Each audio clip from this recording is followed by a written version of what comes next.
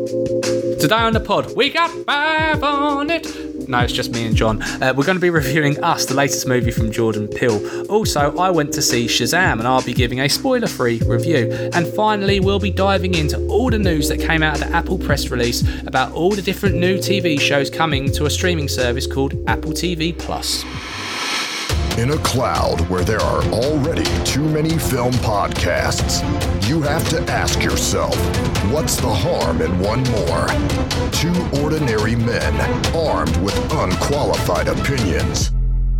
Talk filmy to me. Hello, welcome to the Talk Filmy to Me podcast, a film podcast about news, entertainment, general pop culture. This is episode 64. Oh, 64. You know what they say about 64, John? It's divisible of 12. Well, I was going to say it's a 69, but I owe you a fiver. But anyway, you'll keep it far cleaner than that.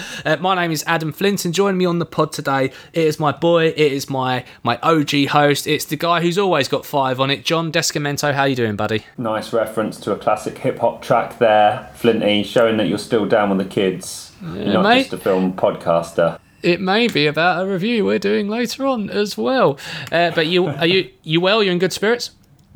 Well, I'm in a hotel in Norwich, so I'm having a bloody time of my life. And there's genuinely a trouser press here that I'm thinking about dismantling. Did you just accidentally partridge me just then? I bloody well did. You know I did. I am enjoying the series, though. It's had me crying with laughter. Do watch This Time with Alan Partridge if you're into that sort of thing, anyway.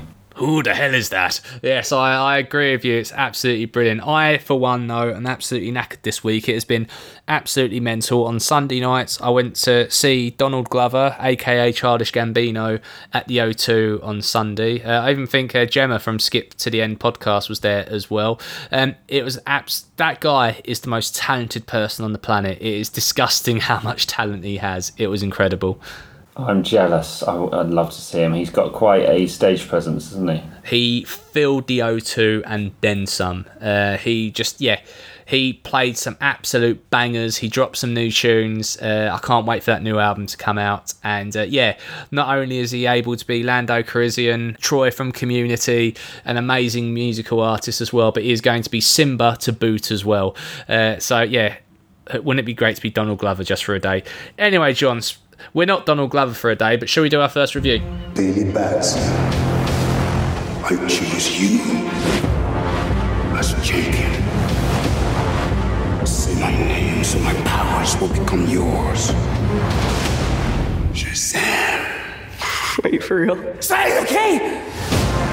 SHAZAM started life out, announced about 3 or 4 years ago, actually, when DC and Warner Brothers were doing their big slate of movies, when they originally were trying to take over the world with superheroes. Now, given the lukewarm receptions to Justice League and everything in between of that, it's fair to say that DC have had to do a bit of course correcting. They've decided to go down the direction of individual stories and just make sure they do some individual films damn well. The first out of the bat was Aquaman, towards the end of last year, of which we scored a very favourable 4 out of 5, thinking it was a damn good step in the right direction. And this is the next film along those tropes of movies. SHAZAM tells the story of Billy Batson, a kid who's orphaned, who inherits the power from a wizard. I know it sounds absolutely batshit crazy, but just stick with me for a second. Essentially, in the world of good and evil, there is a wizard that contains the strength of Hercules, the wisdom of Zeus, a bunch of other Greek gods that I can't think of the names of, but basically if you take all those special abilities and line them up, it spells the name SHAZAM. This wizard has been fighting the evil that's been within the earth for many a years, and basically is about to pop his clogs. He meets young Billy Batson and says, look, I'm going to bestow my power upon you, and when you say the name SHAZAM, you will inherit these powers. So you think, okay, it's a generic superhero movie about someone who gets powers which, very fast, strong and everything else, and can fly. But that's not the real charm of this movie. The charm is that when Billy shouts the word SHAZAM, he becomes a superhero, but literally in age as well. So it goes from being a young boy to being a man with powers.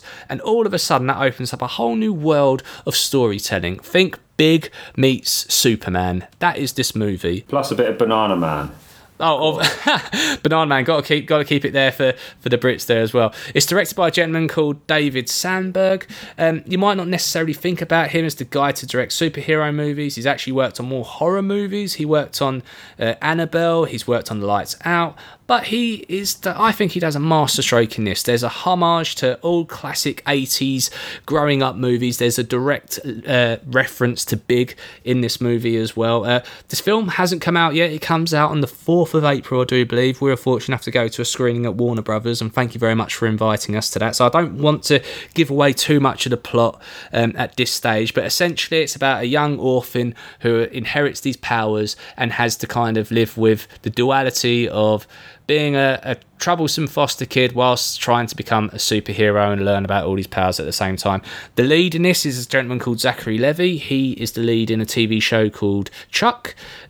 He has gone so far into this role. He is so charming. He is so funny. That innocence of, oh my God, I actually can punch through stuff. I'm bulletproof. I can jump through buildings. But I can also go buy alcohol because I'm a mid-30s man all of a sudden. And yeah, you can tell there's just such an element of charm to this if you actually watch the trailers and stuff like that as well. Big shout out to the cast in this. There's basically at one point Billy goes and lives in an orphanage home, and there's other kids in that orphanage home, and the banter and dialogue between them is so funny, so genuine, and this was a good time. Now, I went into this film not wanting to like this, if I'm being honest, from the trailers and the effects don't look so good, and to what John actually says in this podcast a lot, are we hitting superhero fatigue? I don't know. And I walked out of this film going, nah, this is great. We are not there yet. As long as they keep making good films, we are definitely not there yet. So, big shout out to who's this movie for then, Flinty? It's for, I would say it's a mixture. I think kids are really going to get something out of this, especially sort of the 10 to 15 bracket, because the majority of the time it's with them as kids as opposed to a superhero, so you do get to spend a lot of time with these kids in these situations. But I think adults are going to get a lot out of this as well, especially if you're kind of like an 80s kid, because there's so much homage to, there's a little bit of Last Action Hero in there as well in terms of just the styling. Mark Strong is in this. He plays the bad guy. He plays a very stereotypical Mark Strong type bad guy. Not a bad thing, but probably very forgetful as well from that perspective. But this, like I say before, the charm in this movie is not when it's trying to be a superhero movie, when it's actually kind of like a Freaky Friday situation about a kid all of a sudden being an adult and what could you do, and then add on top of that, they're actually super strong, they can fly, and they're very fast. And there's a lot of twists and turns in the story. It's told very well. Look, this is a film that had no right being as good as it is. I generally really enjoyed this. I highly recommend you go see this in the cinema. I think all of a sudden Warner Brothers can start feeling a bit rosy about their superhero offerings. You got Aquaman, who done like over $1 billion before Christmas even. You had Wonder Woman, obviously had legs when it was released and done so well over that summer. I really hope Shazam also does that. Yes, there is a post-credit stinger as always of these sort of movies, and yes, it does lead to other possibilities. That's all I'm going to say on that. I'd love to do a bit more of a spoilery conversation when this hits national release and people have had more of a chance to see this, but I'm going 4 out of 5. I think there's something really charming and something for everyone in this one, and I consider me someone who generally did not expect to enjoy himself as much as he did. DC are definitely swinging for the fences now. 4 out of 5 Shazam. Well, I'm just glad body swap movies are coming back, just like miniaturization movies. Let's bring back these quirky 80s ideas and see a modern take on them, I say. So looking forward to seeing this one, Flinty. Awesome. Well, I'll tell you someone else who has seen this as well. My mate, Jett Ramey from BatmanOnFilm.com. He also has been able to see this movie and has got some thoughts about how this impacts the wider DC Warner Brothers universe. So I'm going to put in that interview now. We don't go spoilers, so don't worry. You don't need to fast forward or anything like this. And it's great to always hear Bill talk about Batman and the DC Comics world. So sit back and enjoy. We are delighted to welcome back on Talk Filmy to me, Jett Ramey from BatmanOnFilm.com, the authoritative, definitive, the dadgum original. How are you doing, sir? I'm doing fantastic, sir. How are you? I am absolutely amazed. It's Friday. It's been a very long week, but a very good week. I was fortunate enough to go to a press screening of Shazam earlier on in the week, as I know you and the folks at BOF have had a chance to do as well. And I'm putting this interview as part of our kind of spoiler-free review of Shazam. Okay. And I suppose my first question is, you've seen the film. What's your initial thoughts? I liked it a lot. I really did. I have been waiting for this film since 1974. I wrote about that on the website because I was a huge fan of the 70s Saturday morning Shazam live-action TV series. And that's how I discovered the character. And then from there, I read a lot of the old Golden Age Fawcett. Well, of course, DC had licensed the character by then in the early 70s. All old Fawcett Golden Age Captain Marvel comics, and that's how I kind of became a huge fan of the character. And I always thought it would make for a great movie because it's the superhero version of Big, and it was Big before there was Big because it's always been the premise is a kid says a word, he turns into a superhero, basically Superman. So. I was not disappointed after all the years of wanting to see this movie made, and it had actually been in development hell for 20 plus years, and they finally made it, and I thought they did a pretty good job with it. Yeah, completely agree. There's definitely, this is no spoiler to say, there's even a kind of tribute paid to Big in one particular scene, which I thought was just so charming. And you spend the whole film just going, this is Big. If you take Richard Donner's Superman and mixed it with Big, this is what you're getting on screen. And just as you're thinking that, you then get that scene. Absolutely brilliant. But to your point, there's loads of characters to pick into in the DC lore. Why did they go for Shazam at this point? What's your take on why they decided on Shazam to make into a film? Like I said, I know for years there's been several scripts, several directors behind this. This is something they tried to do for a long time at Warner Brothers and New Line. My friend, the great Michael Uslan, was once tasked as producer to that property, and I think it was just the right time because it's very much of a palate cleanser to the stuff you got from BVS and especially BVS, and then of course Justice League, and then it's a fun, lighthearted. It's family. That's the theme. It's a family movie. Take your kids and. It's a little different than a lot of what folks are doing, and I'm glad. I think they made the right decision. Yeah, I agree with that. I also couldn't. I didn't know nothing about this character really. I've seen the character appear in a few animated movies, it sounds like a really interesting character. But upon watching this film, I can see there's a real lore of story, with any DC character for that fact. But similar to how Aquaman was so successful, and we're now getting a spin-off movie with The Trench, do you think that we will see more spin-offs coming out of these films? And do you think we'll see more stories coming out of Shazam? I think, with Shazam for sure, because there's going to be a Black Adam movie with Dwayne Johnson, Rock, at some point, and that's Black Adam is one of. Look, I'm going to call him Captain Marvel. So if you're listening to this and you're going, what's he saying? He was always Captain Marvel. There's some legal aspects why they can't use the name as far as calling the character that, but Shazam, Captain Marvel. But he was always the Black Adam became one of the character's biggest enemies. And of course, they used Dr. Savannah in this film, and he is traditionally he is the Lex Luthor to Shazam / Captain Marvel, as Lex Luthor is to Superman, as the Joker is to Batman. So I'm glad that they went that route. I see why they went that route. Plus, they're trying to set up the Black Adam thing as well. And if you notice, I won't give anything away, there is a little setup to it at one point in the movie. If you blinked, you might have missed it. But I think we'll get Black Adam, and then we probably will get a movie, a Shazam sequel with those two squaring off. That is a really good point, because in the film, obviously, the name Shazam is kind of his superpower, right? It's kind of like a word no one should know.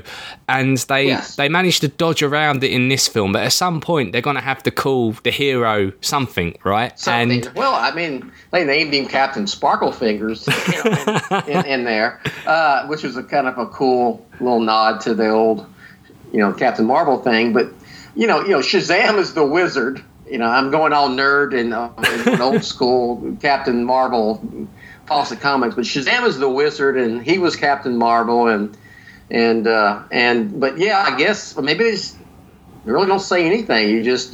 Maybe he just is. But I know a lot of people refer to him as Shazam, and that's fine. But I will never call him that. He's always Captain Marvel to me. But I think they're setting that universe up quite well, and I hope they, got the trench like you mentioned earlier.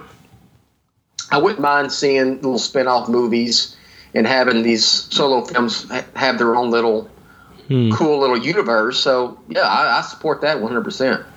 Yeah, in speaking with that, I remember back when you guys were reporting on Justice League and everything else in between of that, and I remember it was you guys that actually kind of broke the stories that Warner Brothers was going to move away from extended universe movies and just double down on good films. And the first proper one out the bat was probably Aquaman, and it's fair to say that attitude has led to a much better film, and we're seeing that, I think, with Shazam. I think we've got a much better property as a result of just telling a damn good story. But that being said, keeping it spoiler-free, there is a cameo in this film. I think it's probably more of a wink rather than opening up anything more, but it begs the question, will there be more crossovers, even though Warner Brothers has said, actually, we kind of want to just get the films right first? What's your view on that? I don't think I never say never, but I don't think it's anything like that's coming anytime soon. For one thing, a lot of these, look, Ben Affleck is done playing Batman, and for all the information we have, Henry Cavill, that Superman, is not going to come back either. So you're left with, from that group, you've left with Wonder Woman, and you have Aquaman, and I think you just move forward. For the most part, Aquaman was standalone, and you got the upcoming Wonder Woman 1984, which should be completely standalone. But I think at some point they might, but they've had a lot of success with realizing, look, let's just make good movies. And Aquaman made $1 billion freaking worldwide. And you didn't need a crossover. You didn't need a Justice League movie to do that.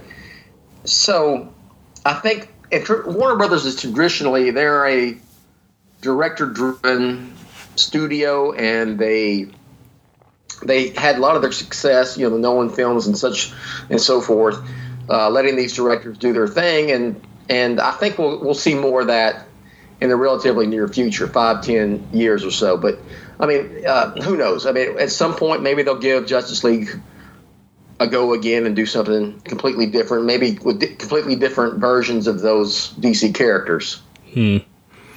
That's fair enough, really, and I think, as you rightfully said, the amount of box office hits they're starting to get in now, all of a sudden things are starting to look a little bit more rosier for Warner Brothers with the incomes that's coming in. Like, say, Aquaman, I'm pretty sure Wonder Woman 1984 is going to gross really well as well. And I really hope Shazam does well at the box office. It's one of those, after watching it, it deserves to have a good run, and if that leads to crossovers, fantastic. But long may it continue if this is the new direction we're getting into. But surprisingly enough, am I right in thinking this is the first DC movie we've had that actually didn't have anything to do with Zack Snyder? Am I right in thinking that?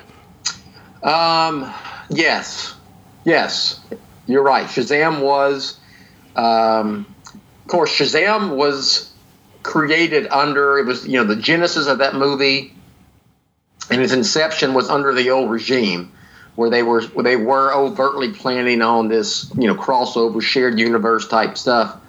And I think they did okay, except for the what you mentioned earlier, which could be, I mean, depending on how you look at it, could be ambiguous because of the way it's done. And I will say this.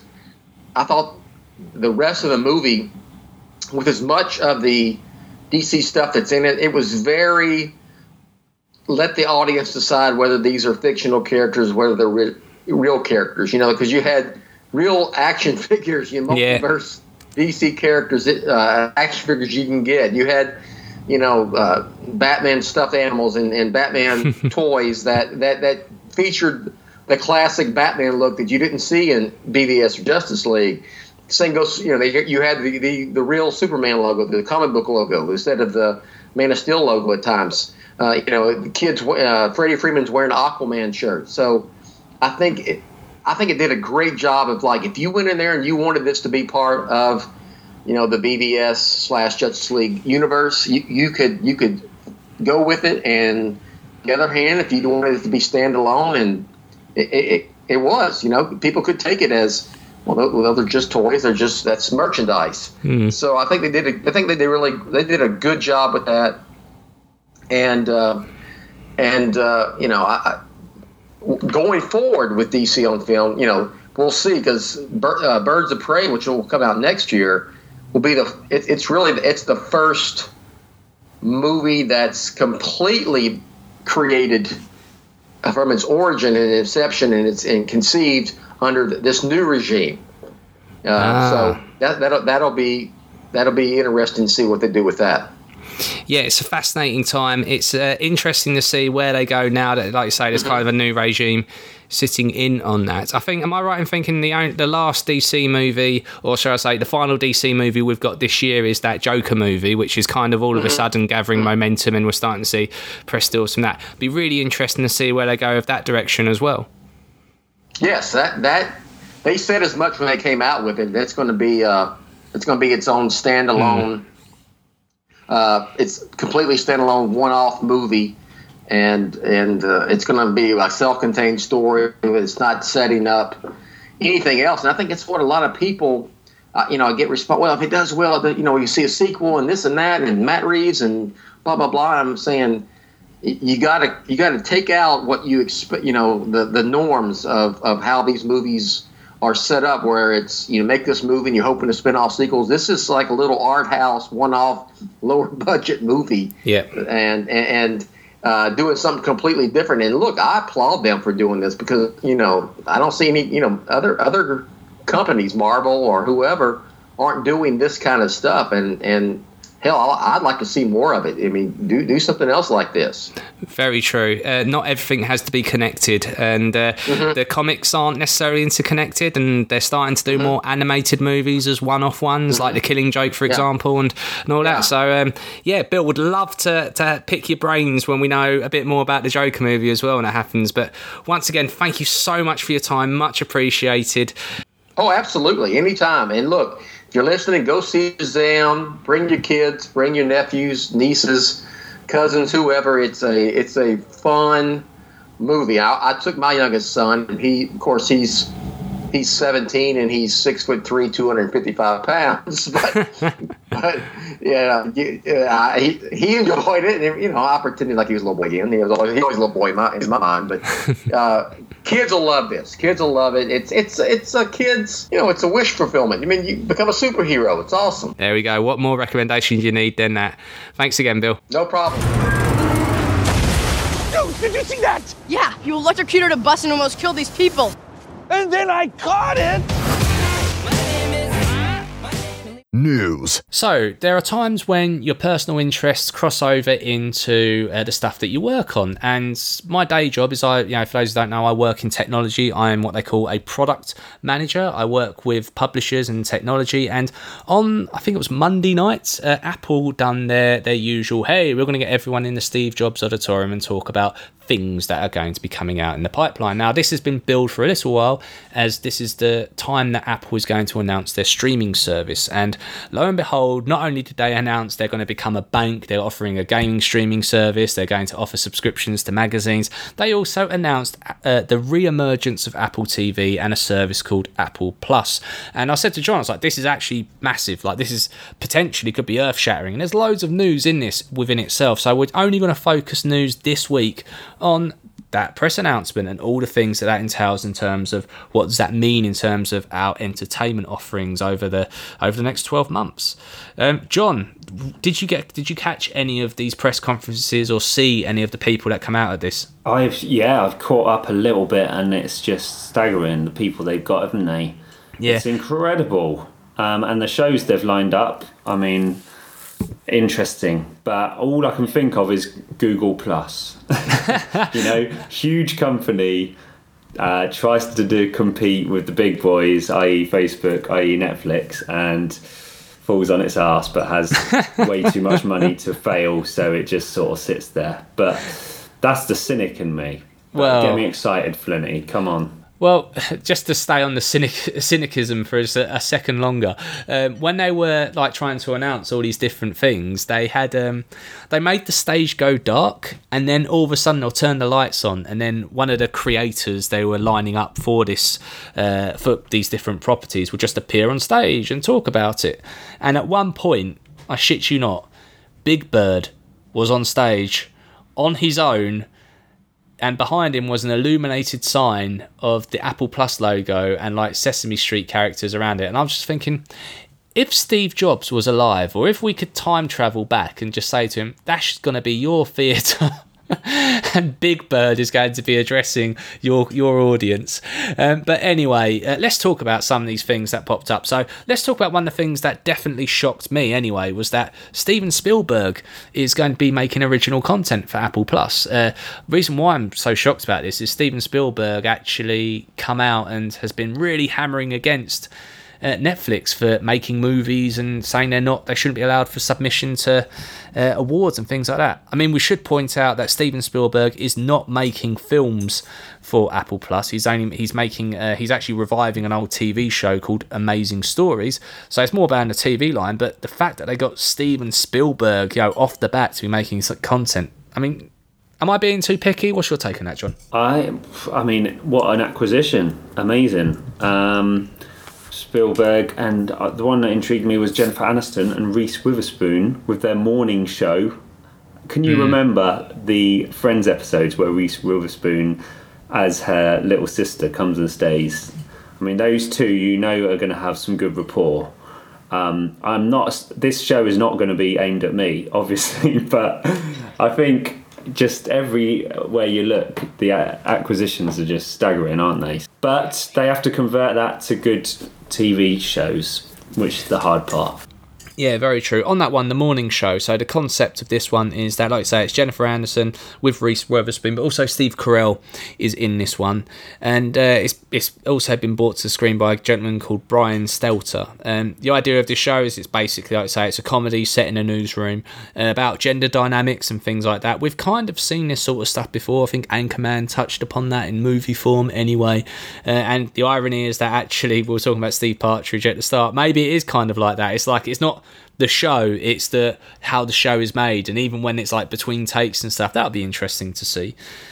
So that's their kind of attempt, I suppose, at comedy part.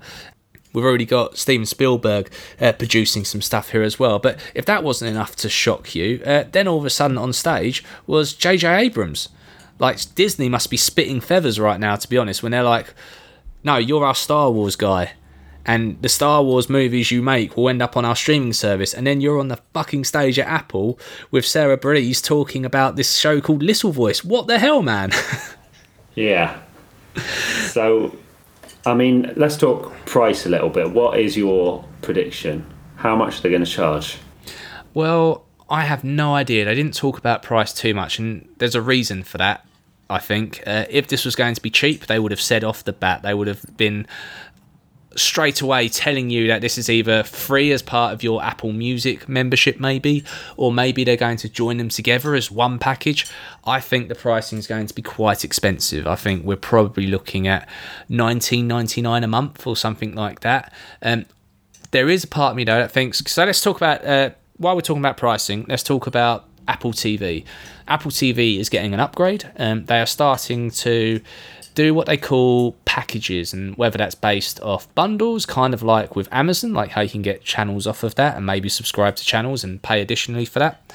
So maybe they're going to do a subscription service where you pay for Apple TV and you pick HBO and maybe, I don't know, BritHub, you know, that new stupid service they put together. BritBox, yeah. Yeah. They're advertising that as like a thing on Apple TV in America, and like the reason why our American listeners might be listening to this and going, yeah, why have you Brits kicked up a stink about this? Basically, all that content you can get for free in the UK. Like, technically, we pay for it for our TV license, but that's here nor there. The fact that they're bundling that up and making it a subscription service in other countries is kind of taking the piss, because that content's already been paid for. But anyway, back to the pricing structure. I think they're probably going to go along the lines of it's going to be quite expensive, but the value proposition might be quite a lot. So there might be stuff like you get HBO and another channel as a bundle and access to these shows as well. I mean, we've always said the strength of this will be dependent on the content, and although we don't have much quantity here, it sounds like we're getting quite a lot of quality. I mean, HBO has proven that if you have one absolute, megalodon hit, you're set, aren't you? Game of Thrones, and I mean, HBO has a lot of great shows. I'm not saying that, but let's be fair, that show must have carried it some weight. For sure. And same with Netflix. At various times, they've had those shows where everyone's talking about them, and people might have cancelled it and never knew it again because of one show, like Breaking Bad, I remember. And there are many examples, House of Cards down the years. So it's about whether they can get that right. But I mean, how many streaming subscriptions would you take out? As it is, I've got Netflix and Amazon Prime, and I've only got Amazon Prime because I like things being delivered quickly because I'm very impatient. So I don't really use it. I can't see myself getting 4 or 5. How do you feel? I think they've got to add more than just the TV. So I think if they do a package where you get Amazon Music and your iCloud storage and access to the TV content that's been made for Apple TV Plus, I think you've got an amazing value proposition there. And I think that all of a sudden, that's a conversation in many a household worth having. I don't think you get rid of Netflix for it. I don't think you get rid of Amazon Prime for it. I think you have it in addition to, and the only thing to make it worth being an addition to is if you get so much. So, like, I might get rid of Spotify if I have Apple Music as well as Apple TV Plus. Do you get my point? So there's not one angle you're playing. You're not just facing entertainment versus entertainment. You're facing against all the other commodities that make up a good service. Amazon Prime, for lack of a better phrase, is not particularly good in terms of the TV offerings. Yes, Jack Ryan's good, and yes, they are throwing loads of money behind the original content part, but most people never get rid of it because, the films aren't that great you get on there for free, but unlimited delivery. You actually do get cloud storage. Did you know you get one audiobook for free as well as being an Amazon Prime member? You probably weren't even aware of that, but it's so indispensable to your online life that you're probably going to keep it forever unless Amazon really do fuck it up. So I think Apple need to play that card, and maybe they are. This banking service they're talking about, maybe the gaming service as well, maybe there's something in there. But let's talk a bit about the content and the creators they're lining up for this. So I couldn't help but notice there was a lot of, for lack of a better phrase, fuck you to a lot of streaming services out there. So one of the main ones that made me absolutely jump out of my skin to see him on stage, other than J.J. Abrams, other than Mr. Spielberg, was Kumail Nanjiani, the guy who done The Big Sick for Amazon. Him and his missus Emily Gordon have put together another TV show. It's going to be called Little America. It's got to focus on immigrant Americans or families of immigrant Americans and the general lives they lead. It was fascinating to hear him tell his story and talk a little bit about how this is going in there. There's going to be a lot of other people involved in this as well. So the co-creator of Master of None, Alan Yang, is also involved in this show as well as showrunner. So that's an amazing acquisition. But at the same time, Amazon, again, must be going, what the hell? Yeah. I'm sure we gave him like $5 million last year. Yeah, I mean, that's a great one. They've really diversified everything, haven't they? They've tried to hit everything they could, including Big Bird. And what bigger acquisition than that, Flinty? I mean, let's bring back Sesame Street. I think that's... I think a lot of people in England will be excited about that because we obviously don't get to see that so readily. So... Yeah, well, another acquisition, Big Bird aside, was M. Night Shyamalan, or Shyamalan, sorry, as John would pronounce it. And he's here producing TV as well for them. It's actually Robert Grint. You may know him as Ron Weasley. He's been attached to the star in the leading role in this. So, like, yeah, you're talking about Hollywood royalty coming in here and making TV content for this. And the trump card, that's probably not the best way of describing that. The big setup for the end was Oprah popping up. Now, in the UK, we kind of don't get it. Like, we don't really watch Oprah apart from maybe on some weird channel on Sky every now and again.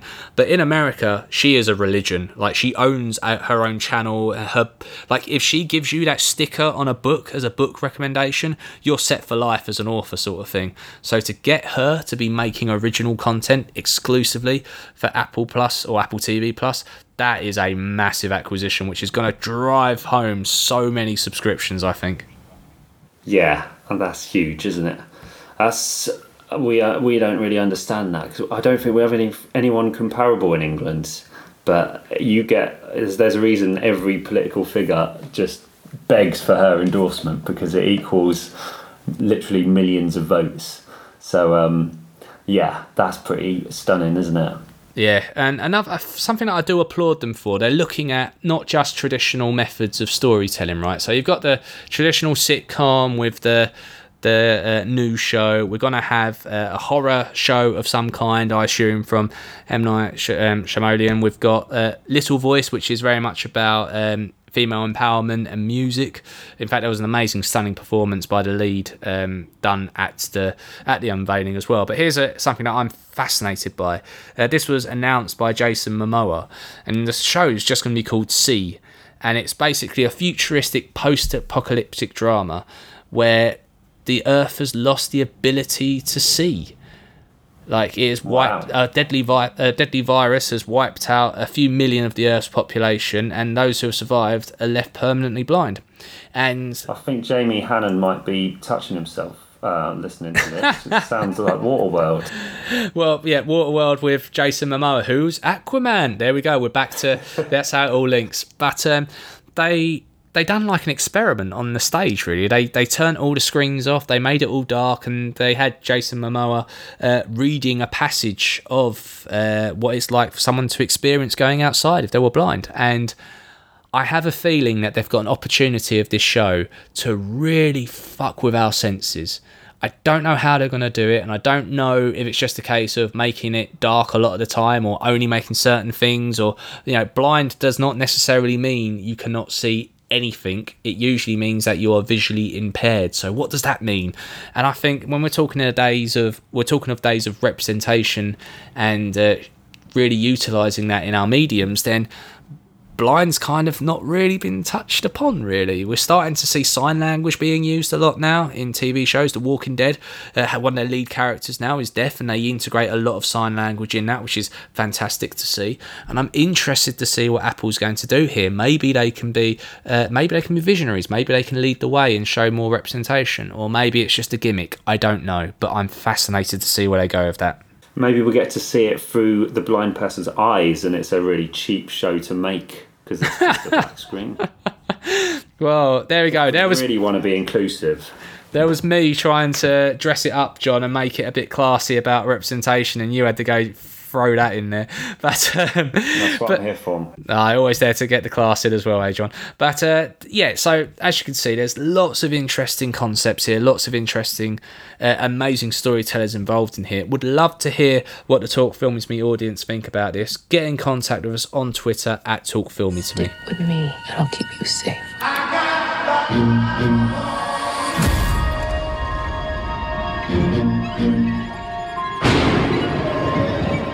There's a family in our driveway. It's probably the neighbors. But y'all scared of a family? Hi, can I help you? Rewind back to 2016 when Jordan Peele's first movie came out, Get Out. It was a cultural revelation. It sparked a big debate about how we treat race, how we think about horror movies, and what does it mean to be nominated for an Oscar. Fast forward 3 years and we have now got his second, is it the tricky second album? Well, we'll find out over the next review. Us, Jordan Peele's second forte into horror. It is focused very much on a young family. The cast in this is absolutely stellar. John, before I go into my review, how hyped are you on this film from 1 to 10? I'd give it a good 9. I mean, Get Out was film of the year, wasn't it? It completely took everyone by surprise. So original. So I'm buzzing for this. And we looked at the trailers a few months back, and that's, I mean, I don't usually get excited by trailers, as I've said, but that one, oh my God, brilliant. Well, let me just set the scene. I'm only going to set the table. I'm not going to lay the plates just yet. So I'd appreciate that, thank you. So the concept of this film, it is about a young family in middle America going out to somewhere in San Francisco for a family holiday. It turns out that the mum has been to that area before when she was a child, but you don't know necessarily exactly what happened. And after one visit to the beach that evening, they have some intruders turn up at their house. But they're not just any intruders. These intruders are doppelgangers of the family themselves, literally facing off against us. I'm not going to go into too much more plot details than that because it will go into spoiler territory, but it's fair to say that obviously with the talent of Jordan Peele directing and writing this, the styles that you can think about from Get Out, this has been amplified up to 11. The cast in this film, I can't underestimate this enough, is so good. Let's talk about the leads first of all. So I'm probably going to butcher some names here, so apologies for that. But Lupita Nyong'o plays... That's not bad, Flinty. I'm impressed. Thanks, John. I actually went on Google and asked it to pronounce stuff for me. But anyway... Lupita plays a character called Adeline, and she plays obviously her doppelganger as well, who's called Red. I was going to go through the cast and then talk about why these performances are so good. Winston Duke, you may remember him from his scene-stealing turn in Black Panther. He plays her husband called Gabe, and also his doppelganger called Abraham. Now, I was doing a lot of research for this review, and I'll explain why I've done a lot of research in a moment. But Winston Duke, those two scenes that you may have seen him in Black Panther, and also I should point out that Lupita is also in Black Panther as well, and she's fantastic as well. But let's talk about Winston Duke for a second. He is so good in that film. I found out that is his first big film performance. In fact, it took him nearly 400 auditions to actually get a job in a film. That is a fucking crying shame because he is such a talented man, and thank God Jordan Peele got this guy straight after Black Panther to be in this film as well. He is brilliant. Also, randomly, Elizabeth Moss is in this film from Mad Men and Handmaid's Tale. She's randomly in this as well as Tim Heidecker. But let's talk about the family in particular. So Adeline and Gabe, they've got 2 children called Jason and Zora. Typical American family. You know, just the dad's cheesy as hell, pulling the old dad jokes. The mum is very protective because you don't know why, but there's something underlying within that. And the way they play their doppelgangers is just absolutely incredible. The performances are just so freaky. Jordan Peele has got a thing. I'm starting to see some patterns now. He's done 2 films.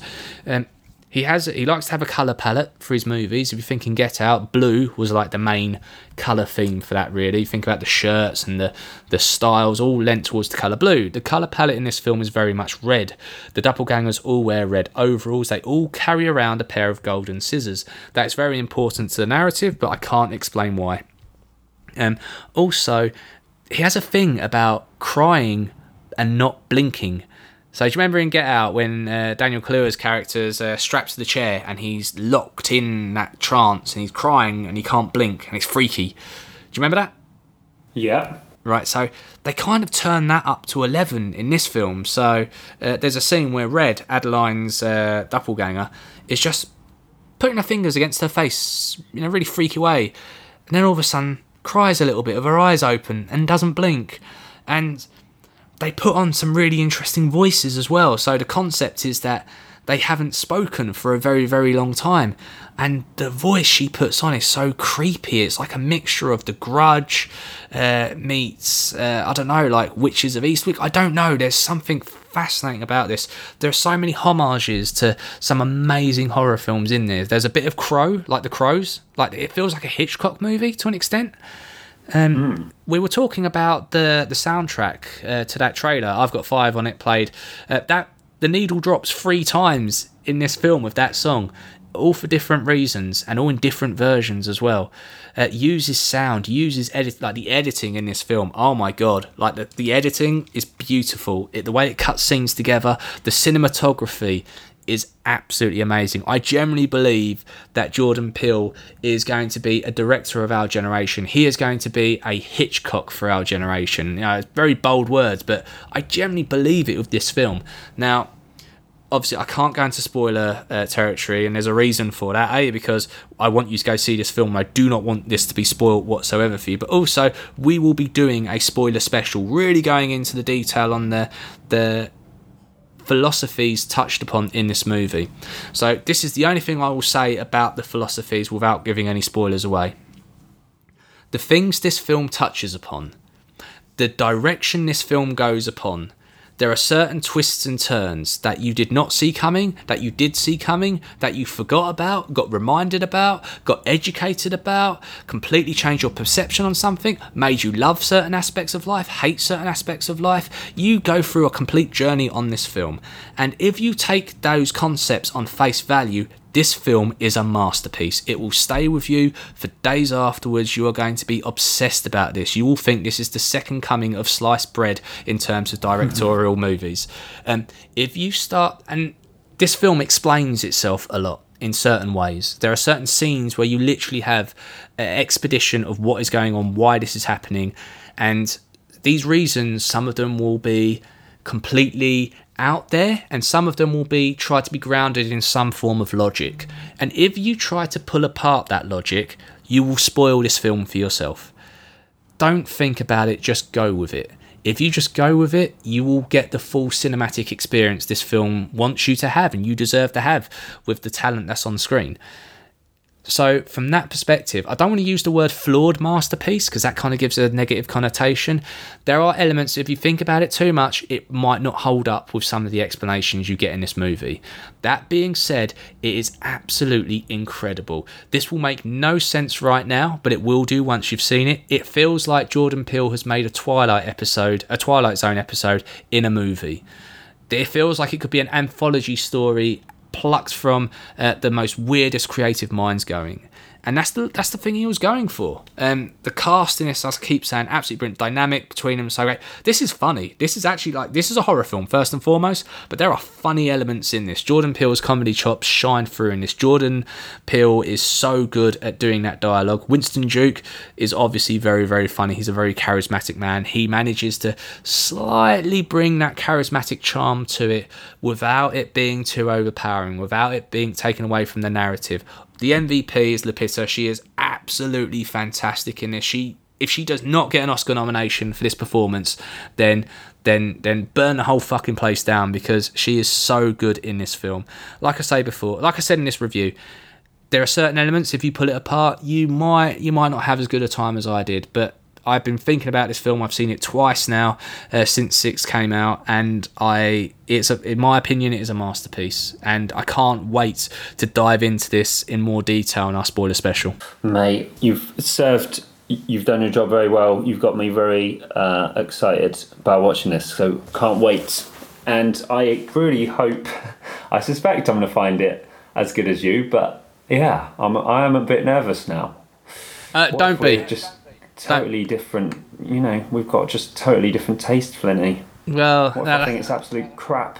I doubt it. I think you will. I think you will. As I mentioned before, there'll be things that you could point at and poke at, and if you do too much poking, it kind of falls apart. But I think if you think about the ambition and the scope that this film actually has, it starts out as one thing and it evolves into something completely different.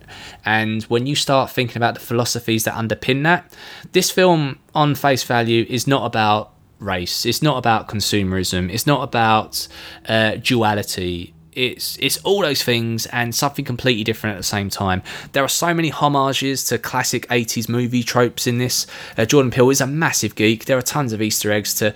there's some Get Out Easter eggs in there. There's some Easter eggs to some of the comedy stuff he's worked on.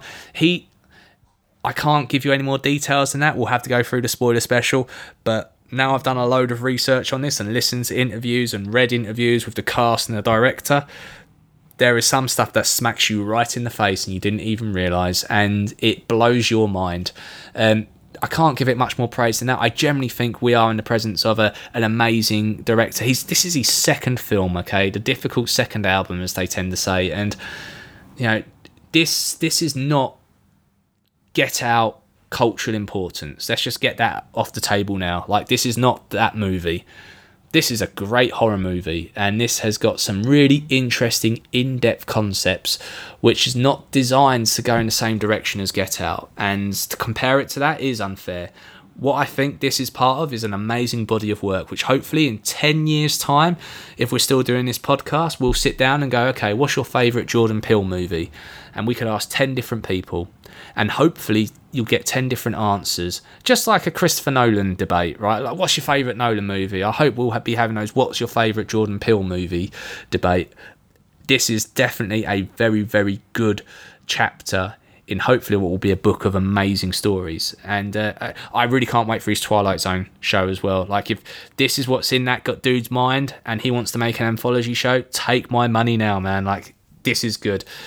So yeah, I don't want to go into any more details than that. Like I say, the editing is beautiful, the cinematography is incredible, the soundtrack, it is, you know, the banger, 5 on it. You'll never listen to it the same way again. And yeah, I don't want to overhype this, just go to it as much as you can, but in my opinion, it is a 5-star movie. And yes, dropping very shortly, as soon as we can.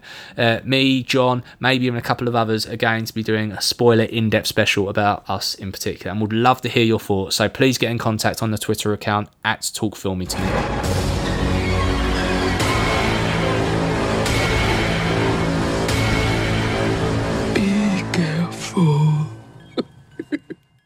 Thank you for taking the time to listen to this podcast. If you've enjoyed listening to this as much as we've enjoyed making it, please click on the like, subscribe, follow, whatever button it is that you get more content from Talk Filmy to Me. Before I thank my boy John, I'd like to thank Dead Good Tees, t-shirt company. We'll be tweeting about them over the week. We'll be doing a giveaway where you'll be able to win, if you retweet and follow the post, any shirt you'd like from their website. I am currently wearing one right now. I will tweet a photo of it to see how cool it is. Anyway, John, now I've got the plug over with. How can people find you?